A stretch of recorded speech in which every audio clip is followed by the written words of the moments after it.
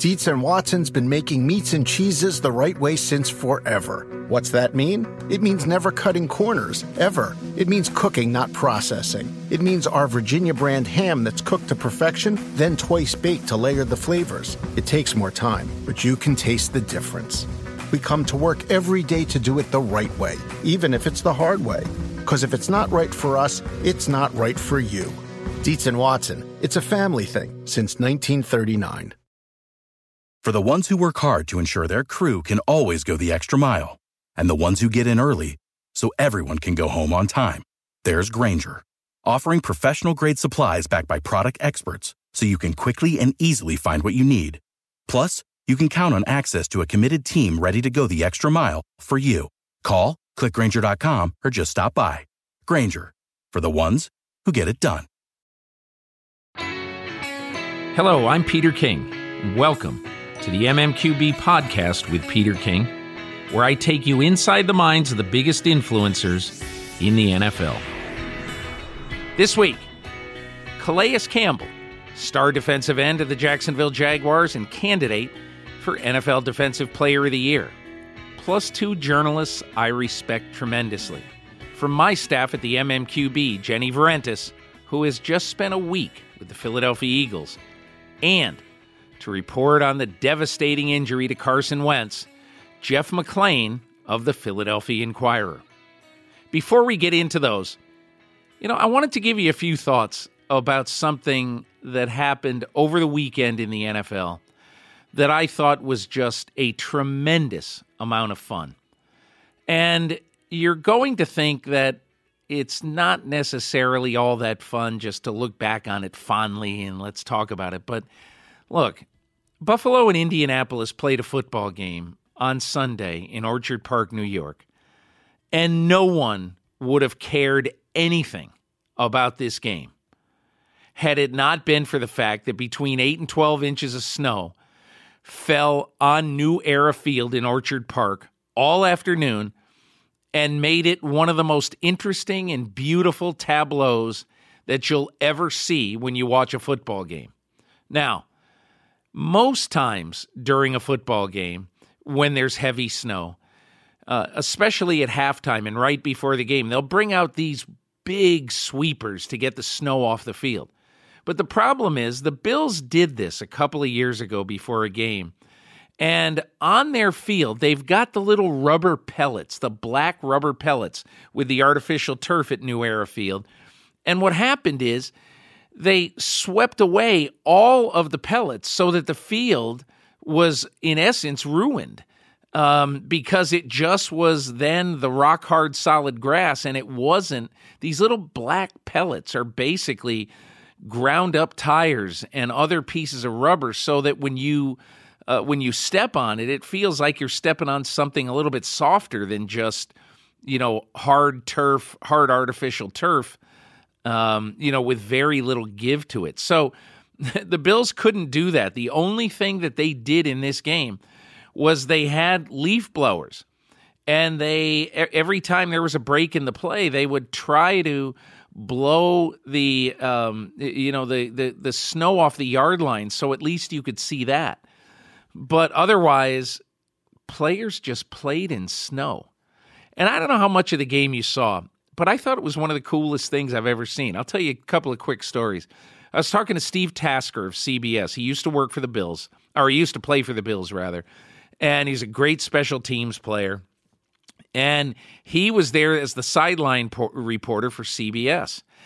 And he told me, I said, what was it like? And he goes, the big linemen, when they came out to warm up before the game and they see that you can't even see halfway across the field. There's a blizzard.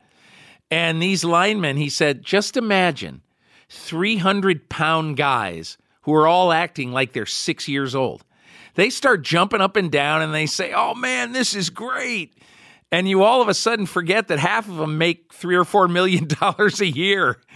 And so anyway, they went out and just had a good time. And Tasker said what was really, really interesting is he said there were some parts of the field, especially on some sideline areas, that had not been trod upon. And so they were absolutely pristine snow. And he said if you put a ruler in there, it would have measured about 12 inches. Because these guys, it was so exhausting to them to have to play through it. It's like running through quicksand. But the story that I thought was really cool, I know Richie Incognito, I know LaShawn McCoy as well. And after the game, I spoke to McCoy, and I texted with Incognito. And one of the coolest things is you probably saw in the last play of the game, in overtime, LaShawn McCoy ran 21 yards for the winning touchdown. And he ran on behind a block from Incognito. And I named Richie Incognito one of my offensive players of the week this week in Monday Morning Quarterback for a very simple reason. This was a combination block, is what it's called. And what Incognito had to do is he had to go and he had to push the nose tackle out of the way, the defensive tackle. He had to push him to the left so that there would be a little path for McCoy to get through before the defensive tackle could come and get him. But that's not the only thing that Incognito had to do. He had to push the defensive tackle, Jonathan Hankins, to the left, and then he had to go wall off the middle linebacker, Antonio Morrison, so that he couldn't get to McCoy. So actually, Richie Incognito blocked two guys, and they were the two guys who were most important, and those are the guys who were supposed to tackle LaShawn McCoy, one or the other, through this guard hole vacated by Richie Incognito. But because Incognito blocked both, McCoy was able to make it all the way for the touchdown.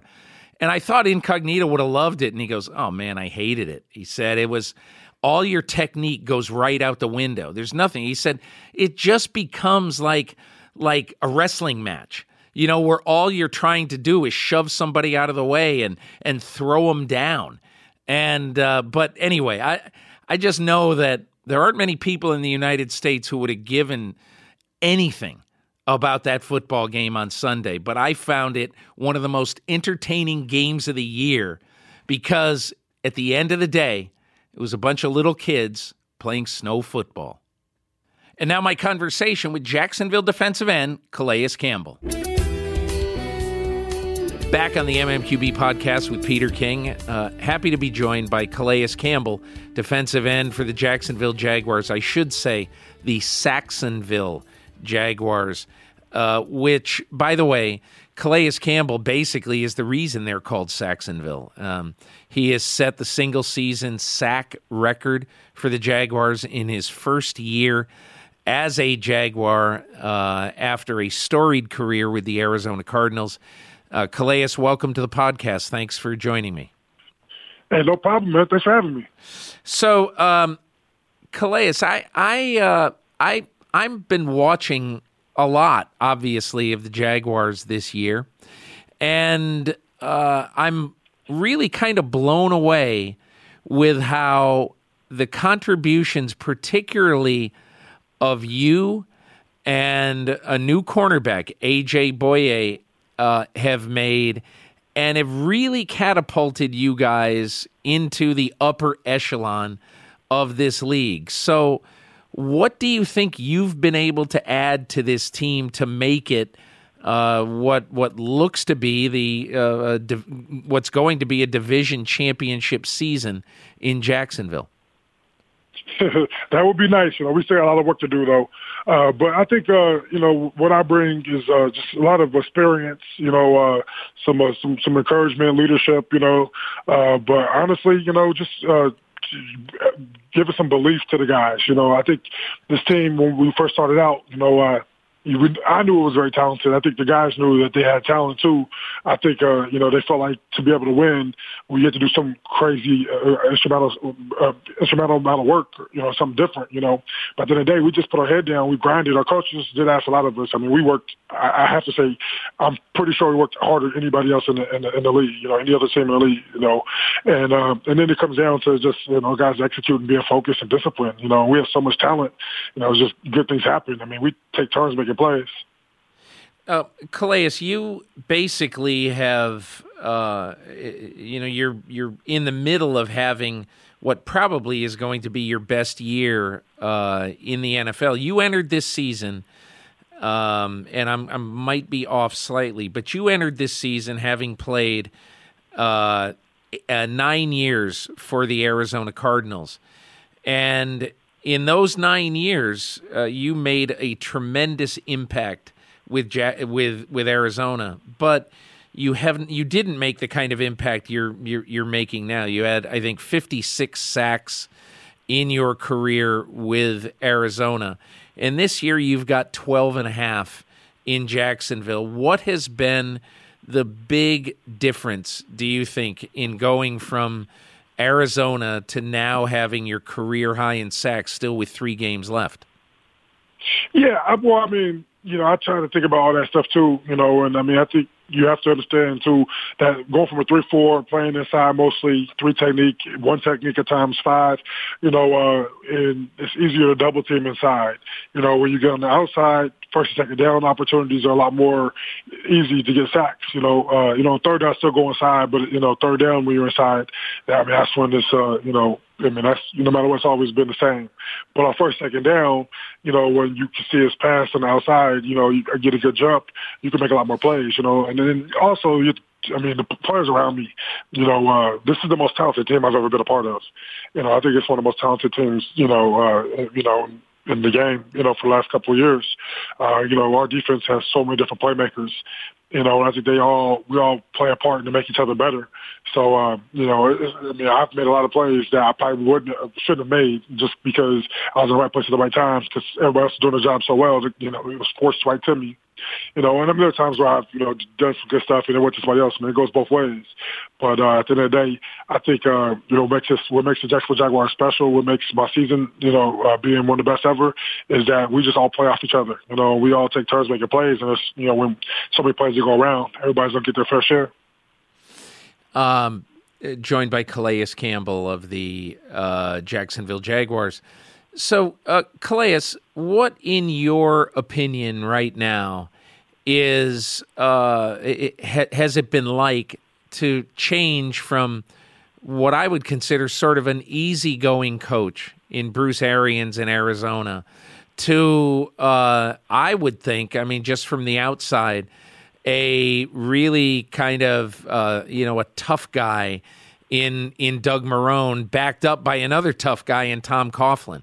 What has that been like for you as a player? They're not that big of a difference. Bruce Arians, great guy, great coach, a guy that, he's a player's coach, he likes to joke around with the players, hang with us, you build a natural relationship.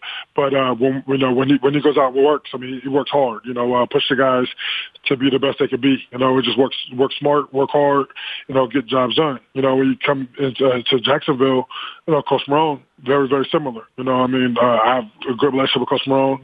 He likes to joke around, hang out too.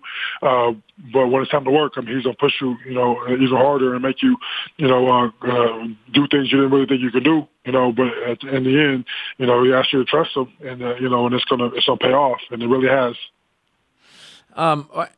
And has it been?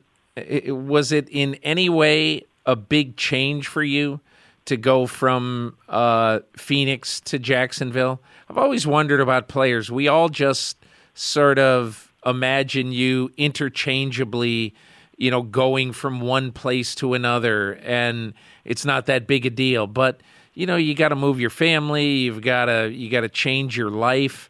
What is that aspect of it like when you move from one place to another? Oh yeah, that's the hardest. The hardest part is just going to a new city. You have to find new massage therapists, acupuncture. When I move to a new city, I also have to find a new massage therapist. Very important. Those are very important things, But you have to find new places to eat, new places to shop for the the healthy food. You you have to create a new regimen, plus, our schedule is way different. We do spend a lot more time, in the facility in Jacksonville than I did in Arizona. So it's a lot more, my schedule's a lot different. It's just an adjustment as a whole. But after a while, it becomes, it all pays in together. It's a lot of sacrifices for my family.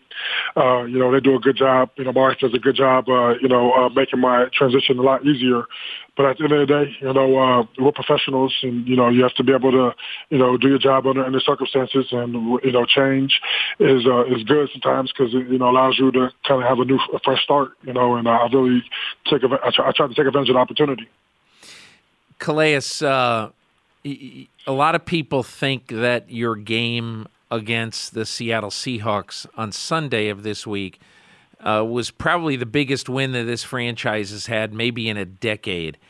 Describe the atmosphere in the stadium, and what did that win over the Seahawks mean for your franchise? Well, the stadium was rocking. That place was electrifying. You can't really, it's hard. I know the fans haven't really had a lot to cheer for the last couple of years. They've been very frustrated, but they come through with a bang. The last couple of weeks have been intense and fun, and I think, it's the closest we had to like a night game, with it getting a little dark towards the end, and the fans really, they were enjoying it. We were enjoying it on the football field. I think as far as being a good team, we expected to win the game. I think it's just another bit of confidence grows every time you get a big win. Each win in December, is critical.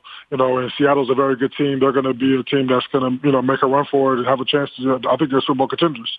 And so it builds a little more confidence. But at the end of the day, it's just one win. We'll treat it the same as any other win.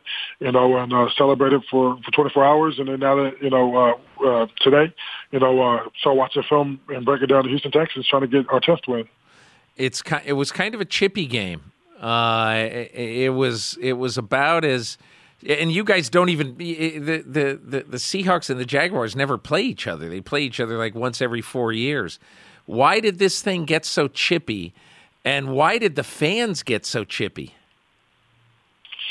Yeah, for far as football goes, in December, every game is so critical. Both teams needing a huge win, and then both teams being real physical. This is a physical game. The line of scrimmage, you take off to our offensive line. They did a great job, handling Seattle's front four, which everybody has respect for. They're have been one of the best, consistently, for the past 6-7 years, and really last 4 or 5 years.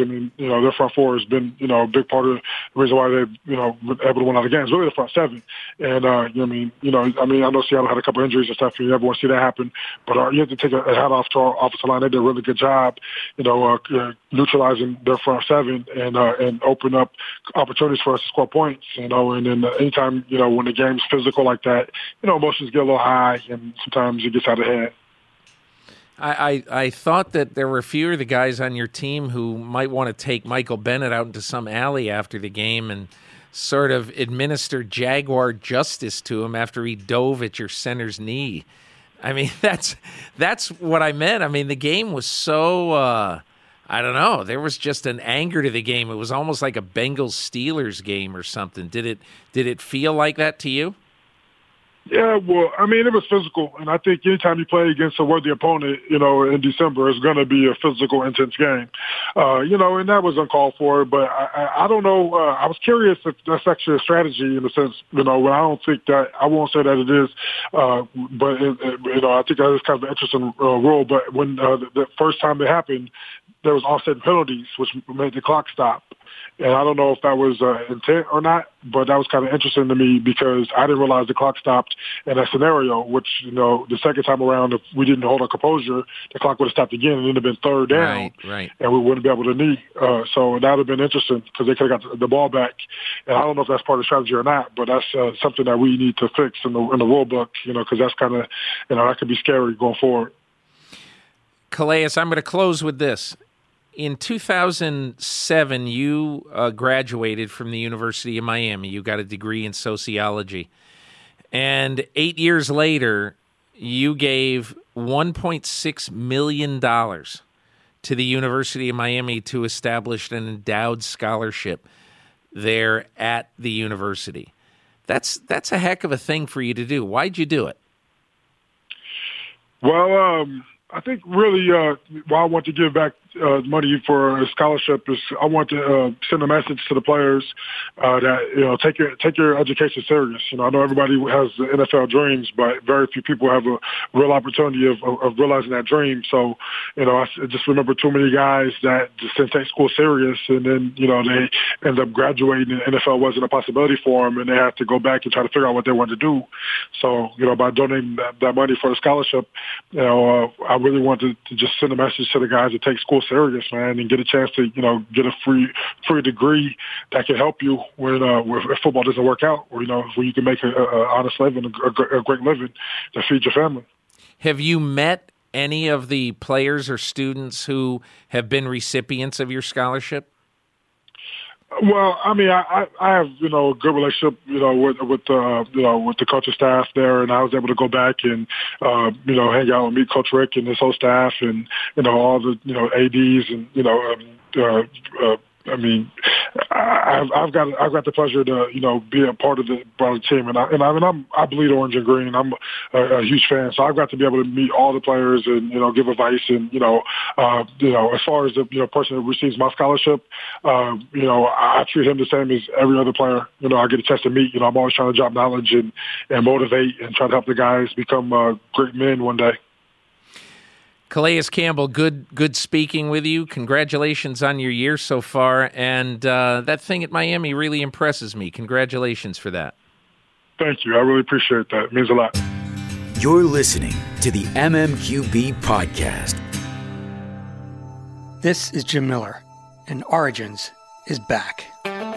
Recently, I gave you a behind-the-curtain look into the groundbreaking comedy Curb Your Enthusiasm. Now, it's time to take you on another ride, one that's nearly 40 years in the making. Dropping December 18th, Origins with James Andrew Miller, Chapter 2, a deep exploration into the world of ESPN. In 5 different episodes, we will reveal previously unheard and unpredictable moments, pivotal junctures, and strokes of luck, good and bad, that turned ESPN from a ramshackle couple of buildings into one of the greatest media success stories of all time. You'll hear from all the key players, in front of the camera and behind. Look for Origins with James Andrew Miller on Apple Podcasts, Google Play, Spotify, or wherever you download your programs. State Farm knows that for football fans, your car and home are more than just stuff. They're some of your most valuable possessions. Whether it's the truck that gets you to every tailgate or the place where you watch your favorite team with your favorite people. But life can be a real tough opponent. So when it comes to insuring your car or home, you need a strong defense, like State Farm. Because they know it's more than just a car or a house. So why not give it the protection it deserves? It's just one more way they're here to help life go right. Talk to a State Farm agent today. And now my conversation with Jenny Vrentas of the MMQB. Back on the MMQB podcast, I'm joined by one of my peers at the MMQB, Jenny Vrentas, a senior writer at Sports Illustrated and for the MMQB. And I wanted to have Jenny on today to talk about a really cool story that she's doing this week.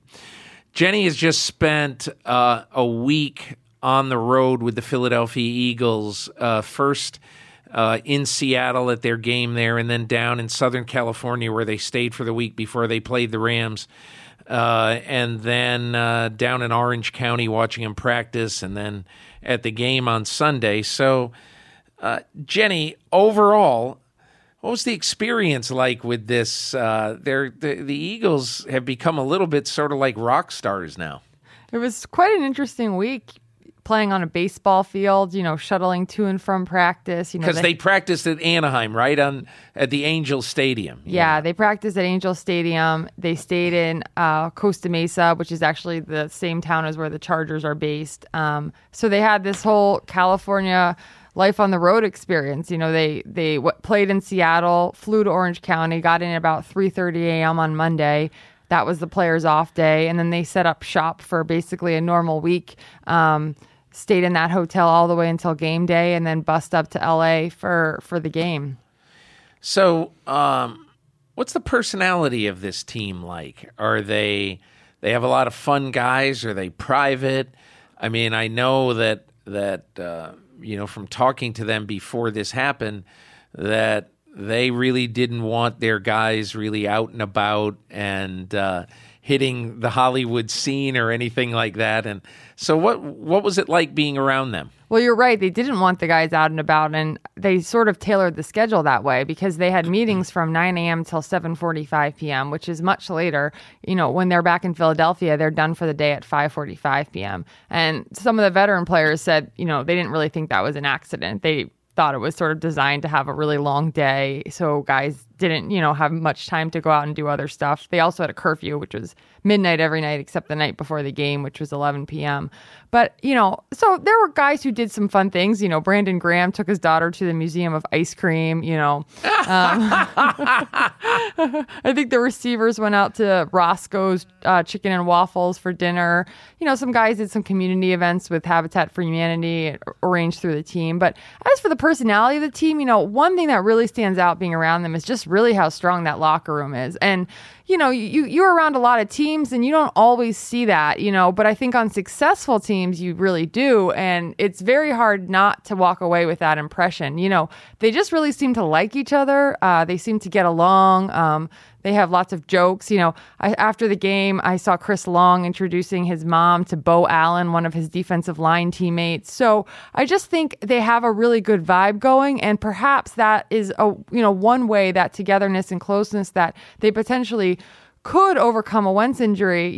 I know that some of the players, safety Rodney McLeod, came up to Wentz after the game, and McLeod was the one who recovered the forced fumble by Chris Long that sort of turned the Eagles-Rams game in their favor, and he told Wentz, that was for you. So I do think that bond, could help them moving forward. What do you think? I'm going to have Jeff McLane on a little bit later to talk about just sort of the kind of the prognosis today for Wentz. But Jenny, you were around them and you understand how teams work. They can say, hey, next man up. But this is a devastating blow to lose Carson Wentz. And even though he's not necessarily the life of the party, you get a sense that he's very well liked and very well respected around that team. He is very well liked and well respected, I think, because, you always hear the first one in, last one out thing. But I think he just puts so much into each week, making suggestions for his coaches from, things maybe they used at North Dakota, or having a lot of input into the game plan. He takes his preparation so seriously. But watching him on Sunday before he got hurt was just such a showcase of how much they're going to miss him. There were so many drives that were stalling when they really needed to score, and the only reason they moved the ball was because of his heroics. I mean, he would either, place the ball in a tight window, kind of the kinds of throws you see Aaron Rodgers make, like a shrinking window between two defenders, and his mobility in the pocket. Sometimes that's in a big way, sometimes that's in more subtle ways, but he buys extra time and moves around to make plays that other quarterbacks can't. And I just think that is so difficult to replace. Certainly Nick Foles has a lot of experience. He has 30-some starts of his own. So I think he's a better than an average backup, right? Especially he has experience playing in Philadelphia, and they have other attributes on the team. They have veterans at every single position group, which I think is very notable. But it's just that extra level that makes Wentz special that I think is going to be so hard. They're going to miss so much. What do you think of the way this team has been constructed? I'm pretty high on what Howie Roseman did and some of the moves he's made with this team. And I think, ever since, and look, Chip Kelly was sort of a controversial figure there, but really ever since he left and Howie Roseman has been able to sort of retake a prominent role in the architecture of this team, I think they made a lot of good moves. They've extended players. They've extended contracts of players. So how do you look at this team both today and for the long haul? I agree. They have so many young players under contract for an extended period of time. So it is a pretty young roster, but yet it's a young roster with a core that's going to remain in place for a while, which I think is important. Obviously, they made smart decisions at the quarterback position. They basically, they that one year they got Bradford, Chase Daniel, and Carson Wentz just to give them options, so they could pick the best one. And that's really, people criticize them for maybe investing too much money and resources into that position, but really they basically said, well, it's the most important position on the field, so we have to make sure we have options to get it right. But yeah, I mean, you just look, there's so many guys who can make plays, whether it be in a role-playing position, Chris Long in a role-playing position, and then you have Fletcher Cox, who was really, penetrating, get after the quarterback, Brandon Graham. Those are just examples of sort of one area of the team where you have different guys at different ages and roles of their careers and different price tags that are all kind of coming together to make an impact. I want to ask you to speak to young journalists right now. And because I think one of the things, you were assigned a story by me to go and spend a week with the Eagles and to write about what the Eagles are like and write sort of a day-by-day deal about what this team is like. And so when I first got into this business in 1980, stories like that were not the impossible dream because the access was so much better. Stories like that today are really, really hard because teams limit the access so much to their players. So, and I mean, I don't want you to blow your own horn or anything like that, but I'd love to know, and I would love young journalists who are just getting into this sort of restricted field, how you do a story like this and how you end up doing your job in a week like this when it isn't an easy job to do. Well, yeah. Well, first of all, I thought it was an interesting assignment just for the sense of, having come from covering a beat and being around one team for a while, that, before I took this job, this was sort of a hearkening back to that, where you had a chance to sort of embed with the team and really get to understand the personalities. It ended up being a hugely pivotal week for them in not a good way, although they did come out at the top of the NFC, but obviously with the Wentz injury. So I appreciate that chance to sort of get to know a team and see what they're really like up close. But you're right. I mean, it is, the NFL today is such a controlled environment. There's tight access periods. I think the Eagles were intent on making it as close to a normal week as possible. And so, not having guys do anything extra that they wouldn't normally do. And they were so intent on minimizing distractions during a week when there could have been a lot of distractions. So, you had locker room sessions. You basically had to observe anything that you could observe. But, you gave me great advice. You said, just go sit at the team hotel and maybe something will happen. So Friday morning before practice, they'd moved Doug Peterson's press conference from the hotel to right before practice at Angel Stadium. So there was no reason to go to the team hotel. How far away was the hotel from the stadium? About 20 minutes. Now, they had a police escort, so they probably got there a little faster than 20 minutes. So really for them, it wasn't a huge deal because that's about the length of time it takes players to commute to the NovaCare Center. So the drive wasn't a big deal for them. But, so I went to the team hotel Friday morning just to see what I could see. And it turns out I'm sitting in the lobby and, I see Jeffrey Lurie kind of loitering and then Howie Roseman kind of pacing as if he's kind of the owner and GM of the team. Yeah. You don't normally see them kind of like anxiously waiting for someone in the lobby. So I asked someone, they said, "Oh, Kobe's about to come in. Kobe Bryant." Renowned Eagles fan, obviously, 18-time All-Star from Philly. So it was lucky to be there for that, So I saw him walk in. He greeted the owner and the GM, went upstairs to talk to the team, and got the chance to talk to him on the way out. And he also, noted the chemistry of the team and how close-knit they seemed. But that was just a cool moment to be able to be there for. And if I hadn't taken your advice of going to sit in the hotel lobby, I would have totally missed it. Well, I'll tell you my, this is really strange. I think I told you this, but I'll tell the listeners this. This hotel, the Westin South Coast Plaza in Costa Mesa, California, is the place that 30 years ago, or 31 years ago now almost, the New York Giants stayed for their Super Bowl when they played Denver. And the hotel obviously is remodeled. The area is a little bit different. There's the biggest mall in the history of mankind across the street. That it may have been there, but I don't think it was that big then. Anyway, so I decided, because I always tried to figure out a way, well, maybe I could get an edge somehow when I was covering the Giants in the Super Bowl. That was their team hotel. And I decided Tuesday morning, I'm going to come and I'm going to sit in the lobby and just have a cup of coffee. And I look over at the far end of the lobby. There's Bill Parcells, the coach of the team. And I just kind of ambled over, and he just said, hey, sit down. So it was about 5:30 in the morning because I stayed on East Coast time. I had 2 young kids at the time, and I stayed on East Coast time. And I ended up 3 mornings in a row. Parcells just said, he had his old high school coach, Mickey Corcoran, with him. Parcells just said, yeah, you can just come by. We're just talking. So I ended up spending like 3 hours with Parcells that week. But that's the difference. If Doug Peterson was having a coffee in the lobby, I'm not saying you couldn't go over and say hello to him and make small talk for 45 seconds, but then, hey, get away from me, I'm doing X. Because that's just the way it is now. And that is such a weird part of our business, in that I always tell kids, I mean, I'm 60 years old, and I always tell young people, I said, I hate to say this, but I feel sorry for you these days, because it's just so different.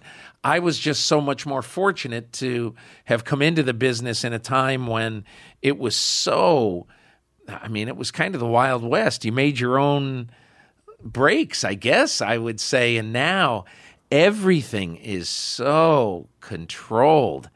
It just is, it's kind of crazy, really, when you think about it. It is crazy. But one thing that also does stand out about that locker room, though, is there are so many guys that are willing to talk. A lot of locker rooms you go into, and it's hard to get guys to say anything interesting. There's just a lot of interesting guys in that locker room with a lot of opinions and a lot of things to know. I just was talking to Fletcher Cox one day, and he mentioned that they didn't have music at practice. I guess the sound system at Angel Stadium was out, and he said that was kind of neat. They could hear each other's voices, and it kind of, spurred them to create their own energy, which is something that's useful on the road. But it was interesting that he shared that tidbit. That's why I think that it's a bunch of interesting guys that like each other. They're comfortable. They're winning. Obviously, they're in a good mood. So that did make it a little bit easier to cover as well. You wrote a story, and it'll be on our site at the MMQB this week. If I asked you, what's your favorite tidbit, your favorite part of the story, what do you think you'd say? Well, seeing Kobe at the team hotel was pretty cool, because, the message he had to the players was really interesting about focusing on the details, the kill everything mentality. What is that? I don't know what that is. Well, so Mamba mentality, apparently, which is what the players were saying. I guess I should know the NBA. I don't know. I don't know what that is. I guess it's part of his whole Black Mamba personality. Which he shared with them, was his mentality was to kill everything. So the person across from you want to make them wish they were an accountant. Not that there's any...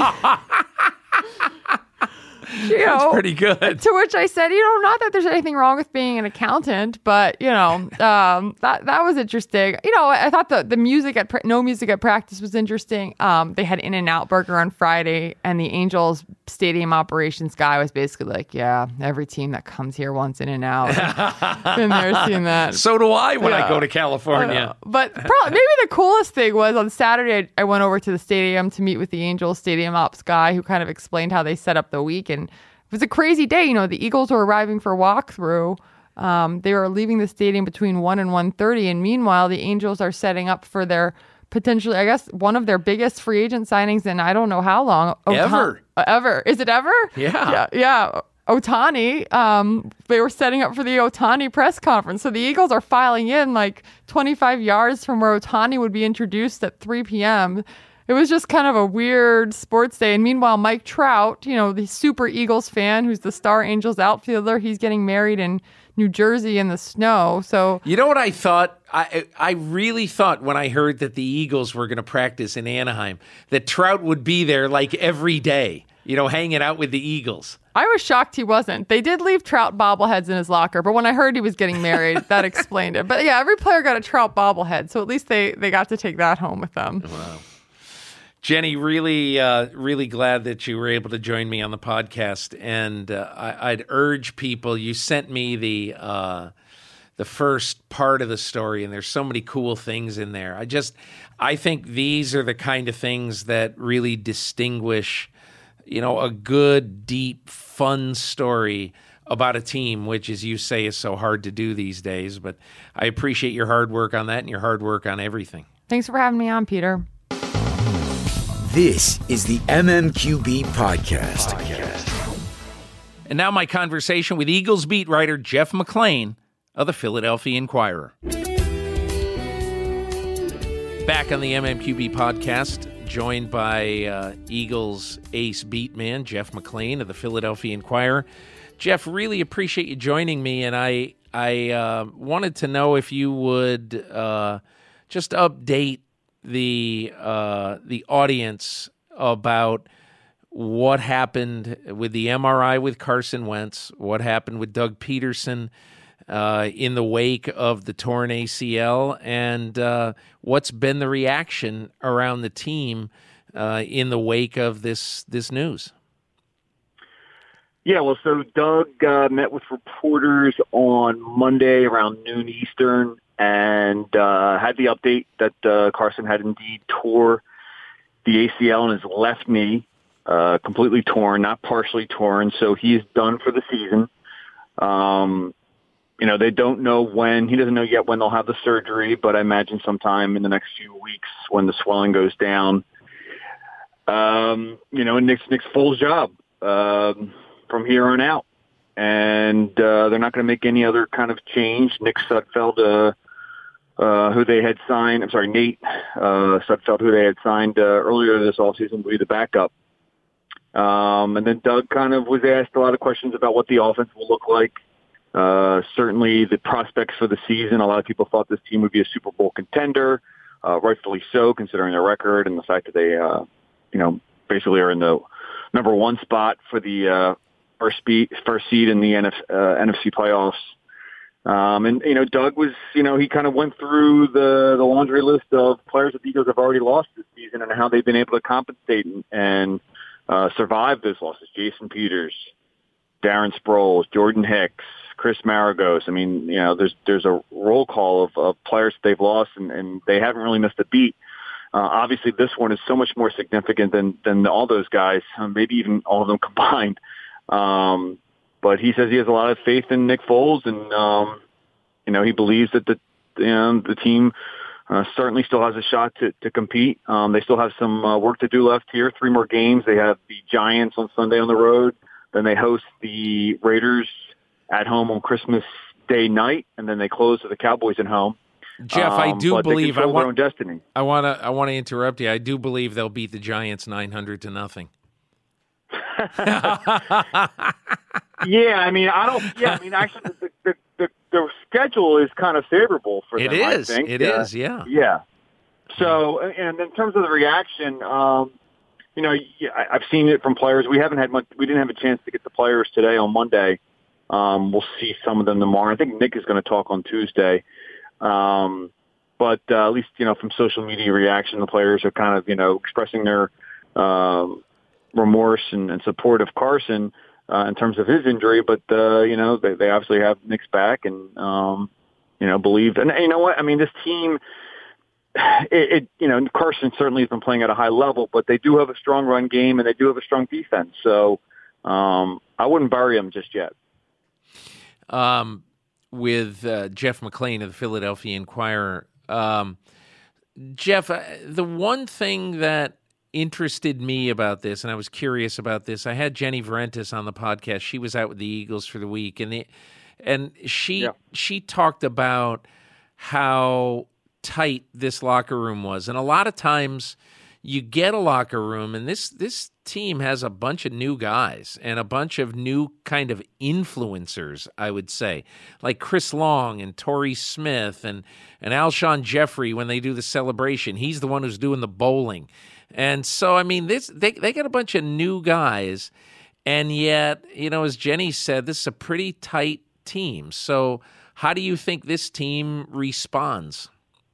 Yeah, That's a good question. Sometimes I think the whole chemistry thing is a little overrated. When you win, that's when you a lot of times have good chemistry. But that being said, they do have a core group of guys I think that enjoy playing with each other, and are similar in terms of their approach to playing football. They're professionals. You have a lot of guys like that, and they've certainly brought them in. And Chris Long, who's won a Super Bowl, and Torrey Smith, who's also won a Super Bowl, and in a few years back, bringing in Malcolm Jenkins, who won a Super Bowl, and he's become a leader on this team. They have a strong group of leaders. Brandon Graham has been here for a long time. He's one of the guys. But they've now, of their 5 leaders, the 5 captains that they voted at the beginning of the year, 3 of them are now done for the season. Carson Wentz, Jason Peters, and Chris Marigot. So they've been hit in that regard. So we'll see how they respond. But it's not just those guys, just the Jason Kelsey's on the roster. There's the Fletcher Coxes, who may not say as much, but certainly a guy that leads by example on how he approaches the game. So I think they'll be able to weather the storm in that manner. But it all starts with Carson. I mean, since he's come in the locker room, Peter, it's changed the vibe. He's not especially vocal. He hasn't really gotten to that point yet. I mean, a little more this year than last year, certainly.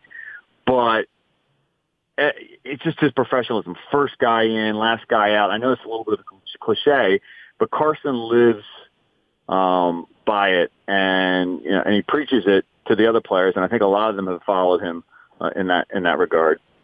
I've talked to him, 3 or 4 times. This goes back to the scouting combine before the 2016 draft, and he even said it to me. I did a podcast interview with him after the Washington Monday night game a few weeks ago, and I've said to him, I've tried to get him to answer this question differently, and he refuses. I ask the question a little bit differently every time, but the question goes along the line of, well, Carson, you are from Bismarck, North Dakota.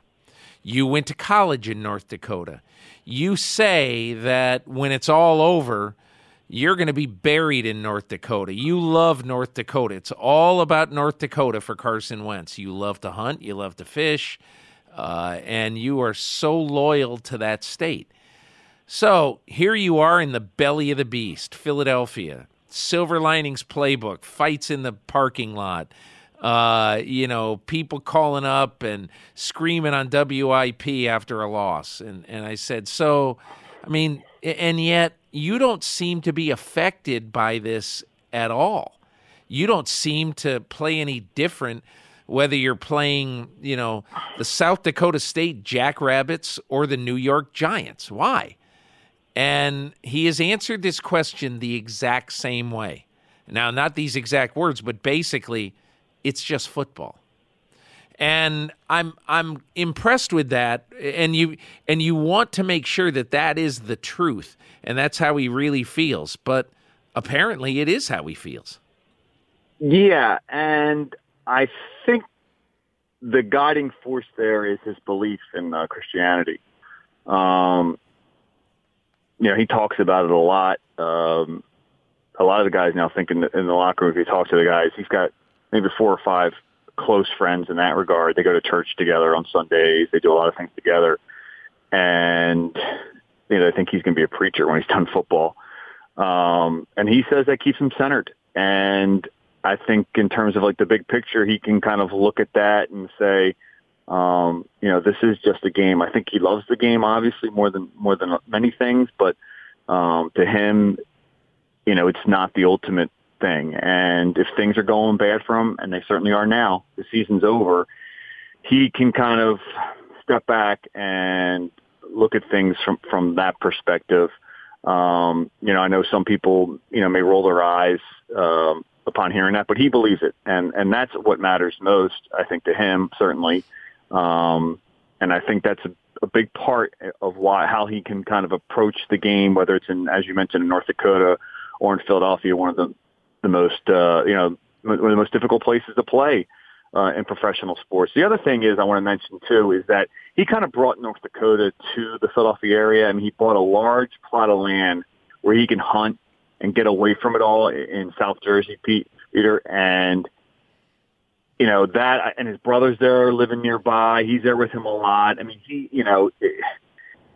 that was important for him. And I think he needs that. It's kind of like a reprieve from being in Philadelphia or being at the Novitar complex. He can go back to his property and hunt if he wants, hang out with his dogs, do the things that he likes to do or that he did certainly in North Dakota. He's sort of become pals with Trout, hasn't he? Yeah, another a South Jersey guy by birth. Both hunters, so I think they've done that a few times. I know Carson's had him to his place several times, and it's funny.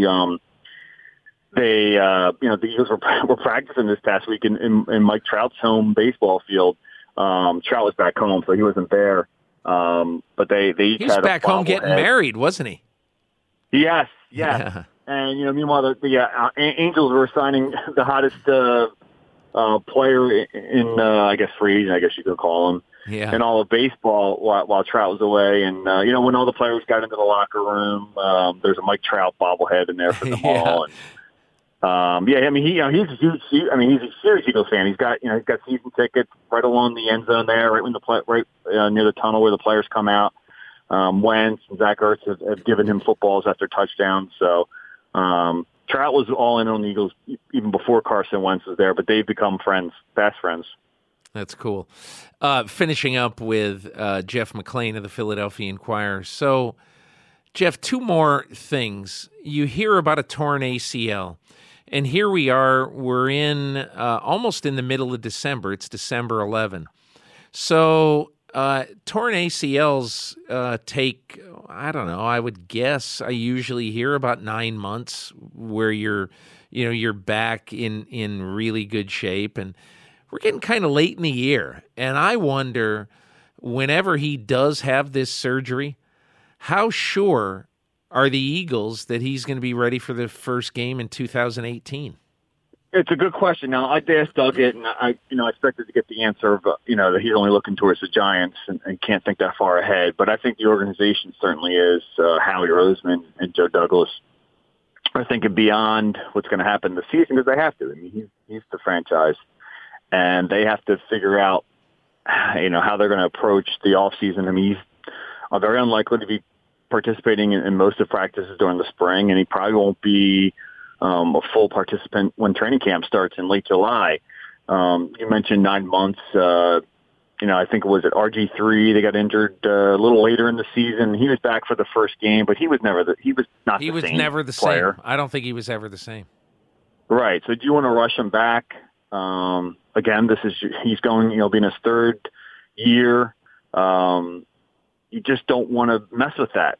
And I will say this, though. I mean, if there's anybody who's going to get back or try his damnedest to get back as early as possible, it's Carson Wentz. I mean, he's not going to slack off. He's going to give everything he has in his rehab. But you just never know. It's a subjective thing when it comes to the ACL. Some guys heal faster than others. I mean, Adrian Peterson, that was like a miracle that he got back so quickly. But then there's been other guys that I've seen over the years, and you've covered this game much longer than I have, and you've seen your fair share of ACLs, and I have as well. Some guys, it takes them longer than a year at least to get back to being who they were before. And what's that going to do to Carson in terms of his mobility? I mean, that's what makes him Carson. Although I think maybe in some ways it could help him, because I'm one of these guys that just felt like this injury was inevitable because he's got to do a better job of protecting himself. Yeah. I mean, yeah. He reminds me, he almost reminds me a little bit of Aaron Rodgers. Aaron Rodgers takes some chances that he really doesn't need to take. And you have to realize that, hey, it's all well and good to be a warrior and all that, but man, there are some dives that Carson Wentz takes that you say, dude, not that important. Franco Harris stepped out of bounds. Come on. Right. Andrew, I'm thinking a little more Andrew Luck too. I think Aaron's gotten a little better of just kind of holding the ball, and then throwing it away if he doesn't have anything. And Carson's got to do a little bit of that too as well. It does make him special. But my whole thing is I know tough guy is the ultimate compliment in football, but tough guy quarterbacks being smart is much more important at that position than being tough. Yeah. My last question for you is, I saw on Twitter today that somebody called WIP, the huge sports radio station in town. Somebody called WIP and they had to cut him off because he was crying too much.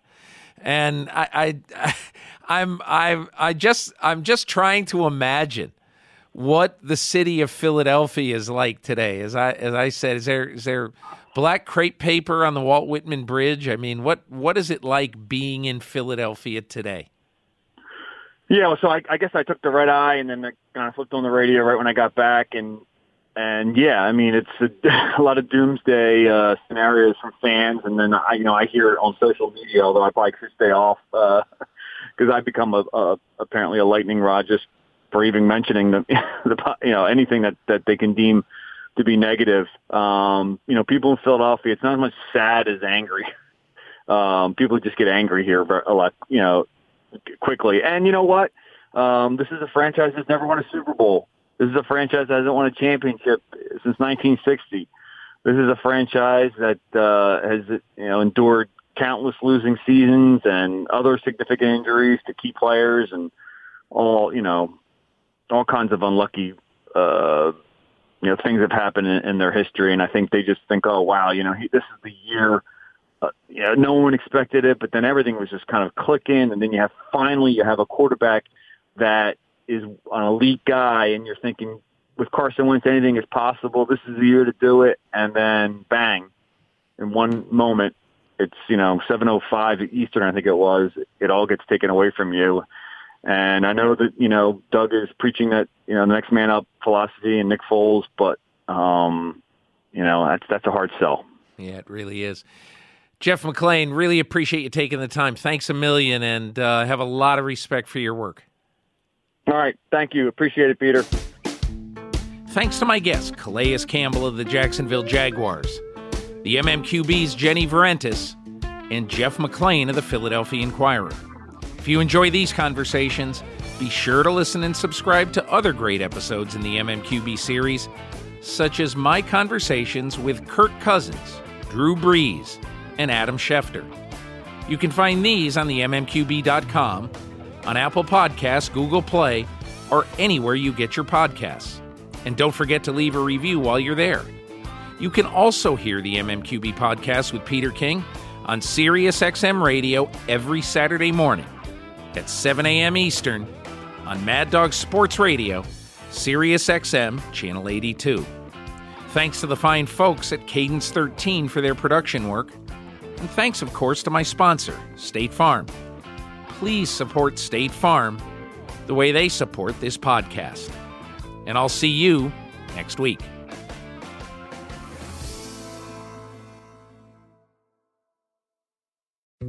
Dietz & Watson's been making meats and cheeses the right way since forever. What's that mean? It means never cutting corners, ever. It means cooking, not processing. It means our Virginia brand ham that's cooked to perfection, then twice baked to layer the flavors. It takes more time, but you can taste the difference.